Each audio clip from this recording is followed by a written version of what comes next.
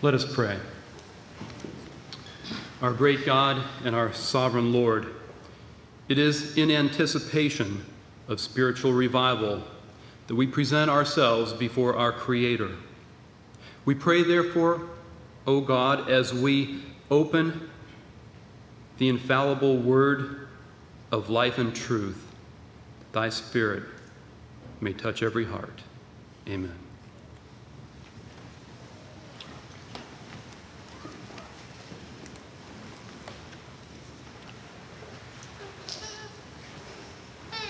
Let us turn to the Old Testament, 2 Samuel chapter 12.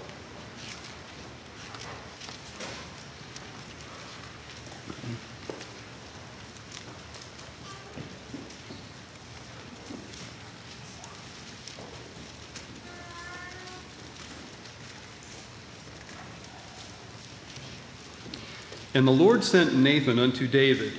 And he came unto him and said unto him, There were 2 men in one city, the one rich and the other poor.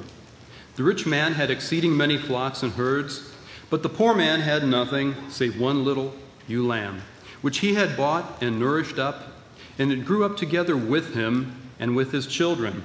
It did eat of his own meat and drank of his own cup, and lay in his bosom, and was unto him as a daughter. And there came a traveler unto the rich man, and he spared to take of his own flock and of his own herd, to dress for the wayfaring man that was come unto him, but took the poor man's lamb and dressed it for the man that was come to him. And David's anger was greatly kindled against the man. And he said to Nathan, As the Lord liveth, the man that hath done this thing shall surely die, and he shall restore the lamb fourfold, because he did this thing, and because he had no pity. And Nathan said to David, Thou art the man. Thus saith the Lord God of Israel, I anointed thee king over Israel, and I delivered thee out of the hand of Saul. And I gave thee thy master's house and thy master's wives into thy bosom, and gave thee the house of Israel and of Judah. And if that had been too little, I would moreover have given unto thee such and such things. Wherefore hast thou despised the commandment of the Lord, to do evil in his sight? Thou hast killed Uriah the Hittite with a sword, and hast taken his wife to be thy wife, and hast slain him with the sword of the children of Ammon. Now therefore the sword shall never depart from thine house, because thou hast despised me, and hast taken the wife of Uriah the Hittite to be thy wife. Thus saith the Lord, Behold, I will raise up evil against thee out of thine own house, and I will take thy wives before thine eyes, and give them unto thy neighbor, and he shall lie with thy wives in the sight of this sun. For thou didst it secretly, but I will do this thing before all Israel and before the sun. And David said unto Nathan, I have sinned against the Lord. And Nathan said unto David, The Lord also hath put away thy sin, thou shalt not die. Howbeit, because by this deed thou hast given great occasion to the enemies of the Lord to blaspheme, the child also that is born unto thee shall surely die. It was several months ago that I was in correspondence with a dear young brother. And he had a concern that he shared with me, and he said, I believe that we have come to a crossroads in our life as a church. He said, I believe what we really need is a spiritual revival. And when I heard the theme, I was thrilled, because I agree with him. And I believe that we have come to a point in our lives where we need a spiritual revival. And as I look at this portion of Scripture, I have to think about a man who was a man of God. And think about where he was, who he was, where he had gone, and where he could have gone. In alluding to this chapter, I believe the Lord would grant that I make a few comparisons. And I desire to do that this evening, because we can see what had happened to a man of God,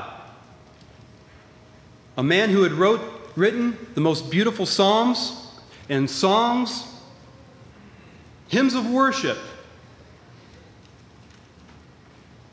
And you wonder, how could this happen? How could one of God, who had walked with God and communed with Him, have gone so far? And as you look at the calamity that had taken place as the result of his choice and his decision, we can see that it had far-reaching implications, greater far than I believe he himself ever could imagine. And I believe the Lord would have us speak about spiritual scars this evening, because we can see the results that had occurred long after sin had been committed. Does God forgive? Yes, He does. We know He does. But as a result of this action and this sordid deed, there were scars in the family of a godly man. Oftentimes, I'm called to the emergency room to take care of a trauma, either from an automobile accident or something similar. And usually the emergency physician, he says to me, I've got a good case for you. And when he says that, I know I'm in trouble, because what a good case means is that you better just kiss your family goodnight for the evening, because you're going to be here a while. And there are times when I walk in and I approach a patient and I see for the first time what had happened. I think, how in the world am I going to put this back together again? And of course I don't say that out loud in front of them. They trust me. But based upon my previous skills and experiences, things come out looking pretty good. But you know what? Not one person has ever asked me, can you fix it? Will I look the same as before? You know, the one thing that I am asked, and it is one thing consistently, and the one thing that I am asked is, will there be a scar? And I have to tell them, I said, well, yes, there will be a scar. And some of you can attest to the fact that something may have happened in the past, and you can see the scars as a result. And I tell them, and I try to encourage them that hopefully things will heal. And it'll come to a point where it will fade and not be as noticeable. But there will always be a scar. Of course, they don't like to hear that. But you see, it reverts back to the original incident that had happened. You see, number one, scars are permanent. I don't believe that David at all knew what was happening or knew what was going to happen as far as the disasters that had been prophesied because of his sin.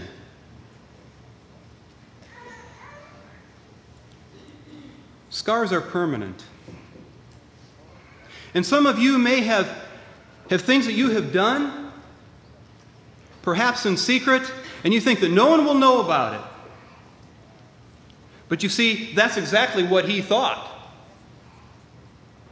Until a man of God came to him.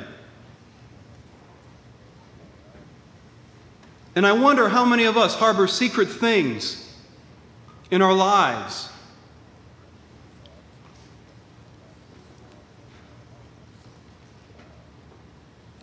I believe that as the man of God, Nathan, approached David, David may have wondered, what in the world is he coming to me for now? See, because up to this time, things have gone very smoothly in his life.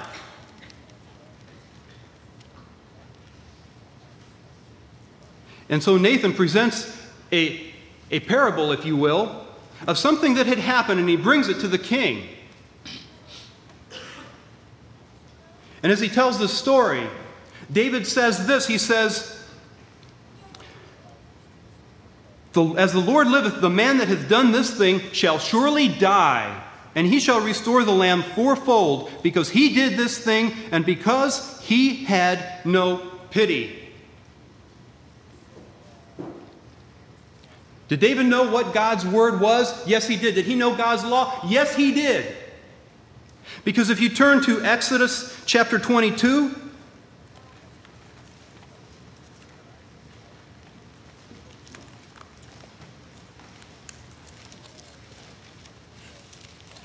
verse 1, If a man shall steal an ox or a sheep and kill it or sell it, he shall restore 5 oxen for an ox and 4 sheep for a sheep. You see, David knew that he had to restore fourfold. But what he added was something else. In his righteous indignation, he said, the man shall also die. That was not part of the law.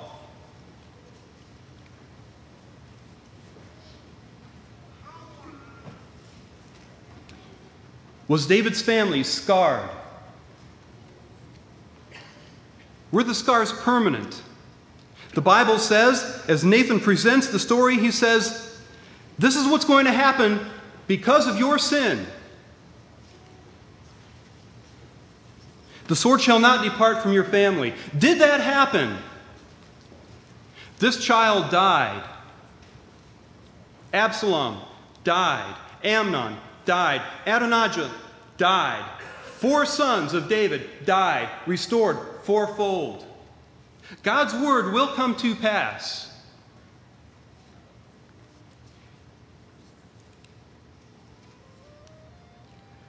You see, loved ones, scars are permanent. And it was because he stepped out of the bounds that God had set for him. God had set a boundary, and he crossed the line. And we wonder, how many times do we think of crossing that line, that fence of protection that God has ordained, and said, don't step out of bounds? That is what sin means, hamartia, missing the mark. We missed it. We stepped out of the line. And I see a dear brother here, and I remember something that he had mentioned long ago, and I believe it would be fine and okay if I repeated that.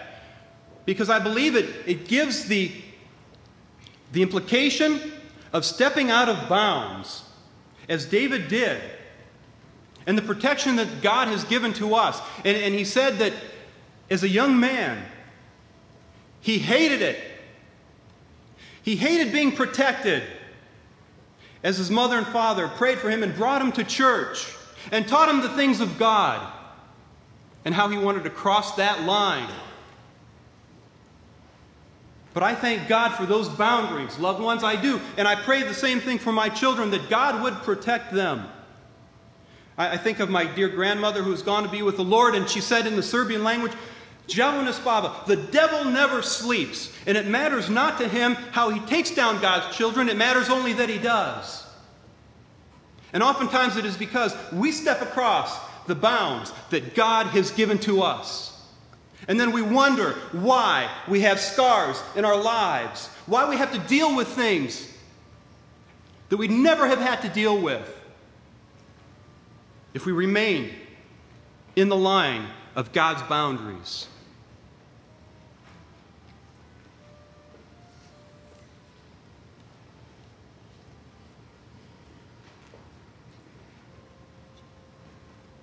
You know, I think of the French philosopher Rousseau, who said, man is essentially good. Restrictions make him bad. Well, you know what? That's what the world would have you believe. As the social mores and the debauchery abounds, and sin is substituted for perhaps an emotional problem or a physical handicap,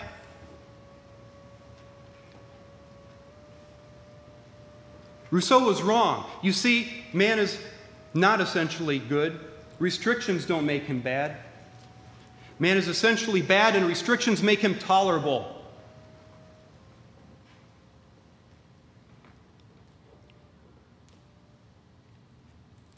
And Nathan comes to David,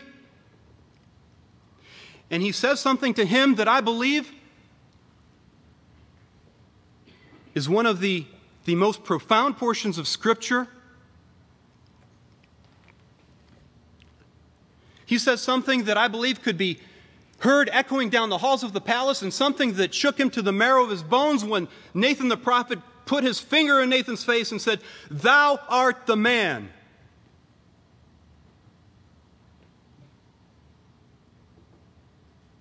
And I pray that this week, should God grant, we don't do the same thing to others Because it's so easy to say, boy, I wish so-and-so could hear that. I wish they could be here for that lesson. I wish they could have heard that portion of Scripture. But I pray that each one of us would say, I am the one. I am the one today that God is speaking to. I am the man, I am the woman that God is talking to today. It isn't for somebody else. I think of Jonah. Remember how the ship was being tossed?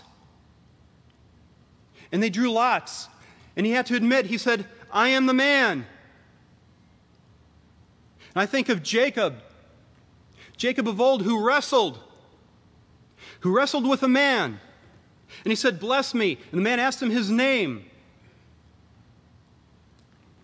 And finally he had to admit, he said, I am Jacob. He had to admit who he was. Because before he was Jacob, the liar. Now he is Jacob, a changed man of God. And I believe unless we really understand it and admit before God Almighty who we really are, we shall not have spiritual revival in our lives.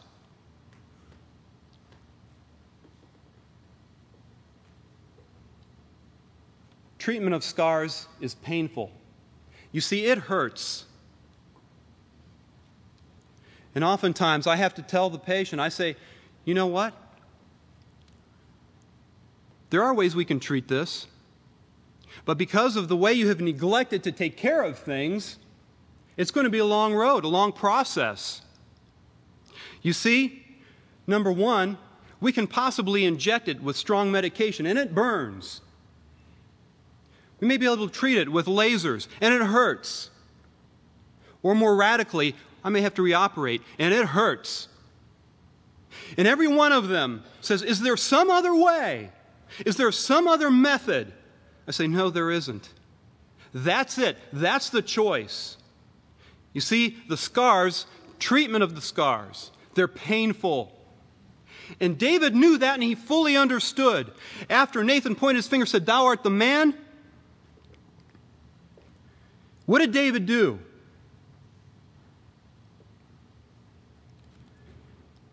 He said,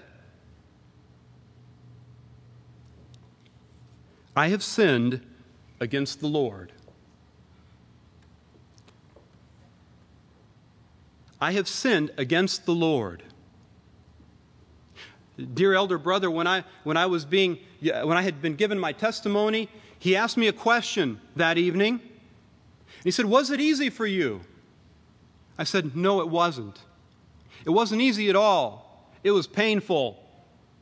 Because Satan didn't want me to make any progress.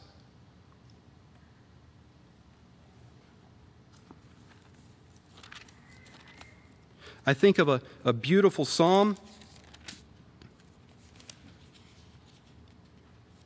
Psalm 32. And this is what David said.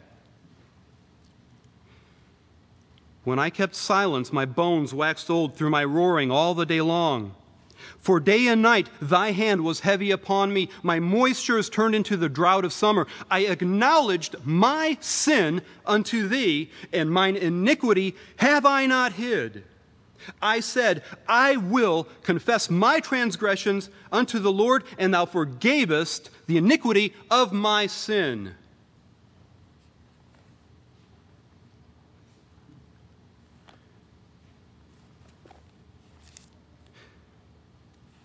I think of a beautiful verse in 1 John 1:9 that says, if we confess our sins, he is faithful and just to forgive us our sins and to cleanse us from all unrighteousness. This is the present tense subjunctive. It is an ongoing action. We do not just confess once and forget about it. It is the Apostle Paul said, I die daily. That is what the Lord is saying. And I wonder if we really, truly examine ourselves daily before God. And if we have come to the point where we see we are lacking, if we have lost our first love, let's revive that. I think of a hymn, we'll work till Jesus comes. If we have not been working for the Lord, let's revive that.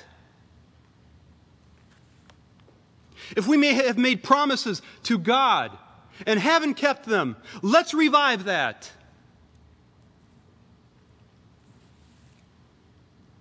1 Corinthians 10:12 says, "Wherefore, let him that thinketh he standeth take heed, lest he fall."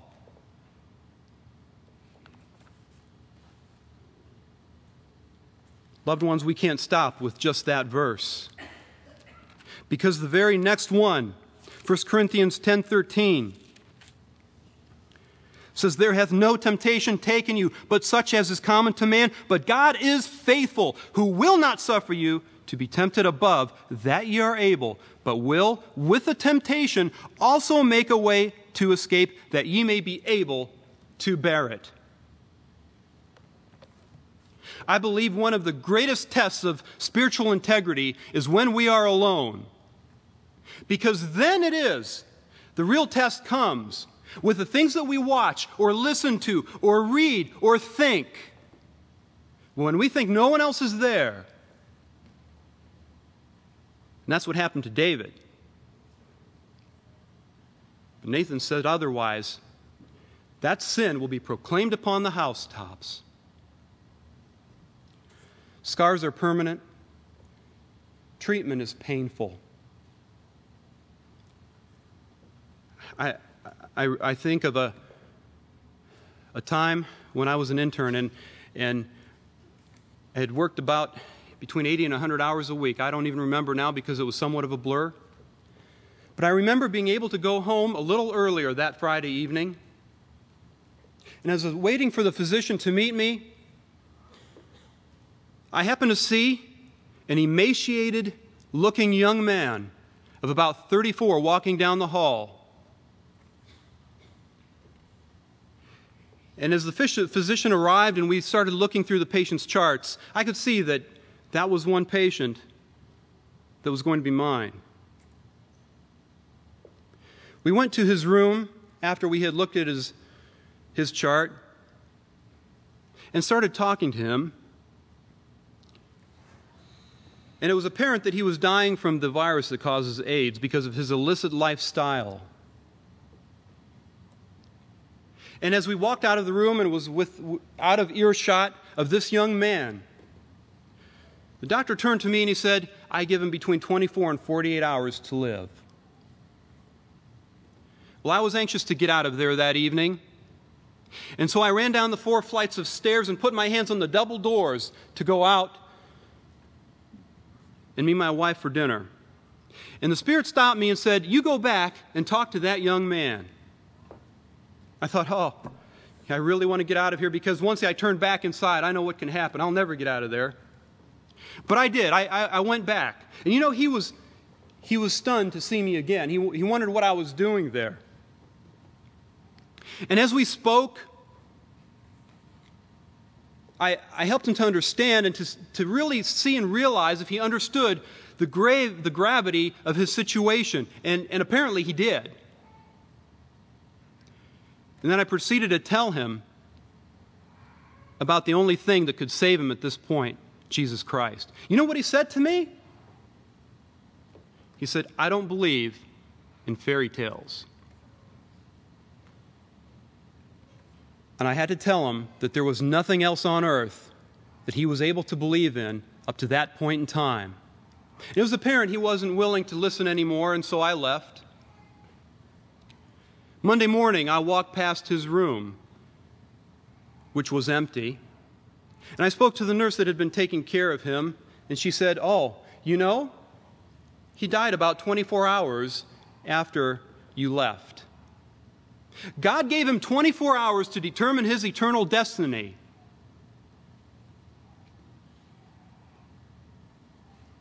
Scars that were permanent. Where do we go from here? How do we treat them? You go to the physician. And I'm amazed at the people that say, you know, it just hasn't healed like it should have been. And it's because they haven't gone to the physician as they were instructed. And I believe that if there are things in our lives that aren't going as they ought to go, and our spiritual lives become a shambles, it's because we don't go to the physician.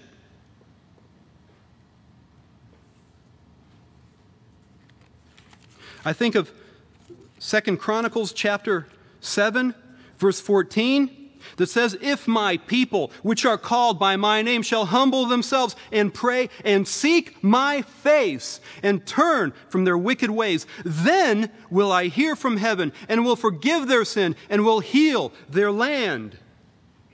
It is conditional. Matthew 9:12, Jesus says, those who are sick are the ones that need a physician. Have we gone to the physician in prayer?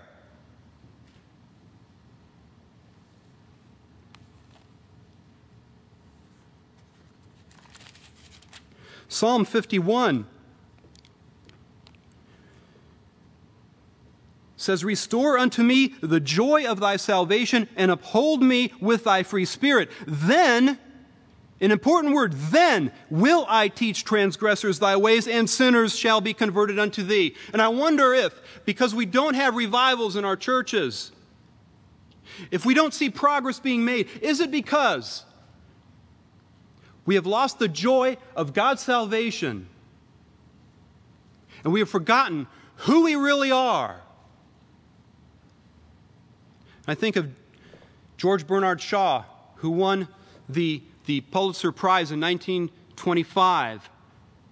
And I think of a interview that he had with a reporter who said, "If you could have been any person in history, who would you have been?" And he said, "I would have been the person George Bernard Shaw should have been but never was." And I pray that one day we don't lie on our deathbed and think that there was someone better that we could have been and never was.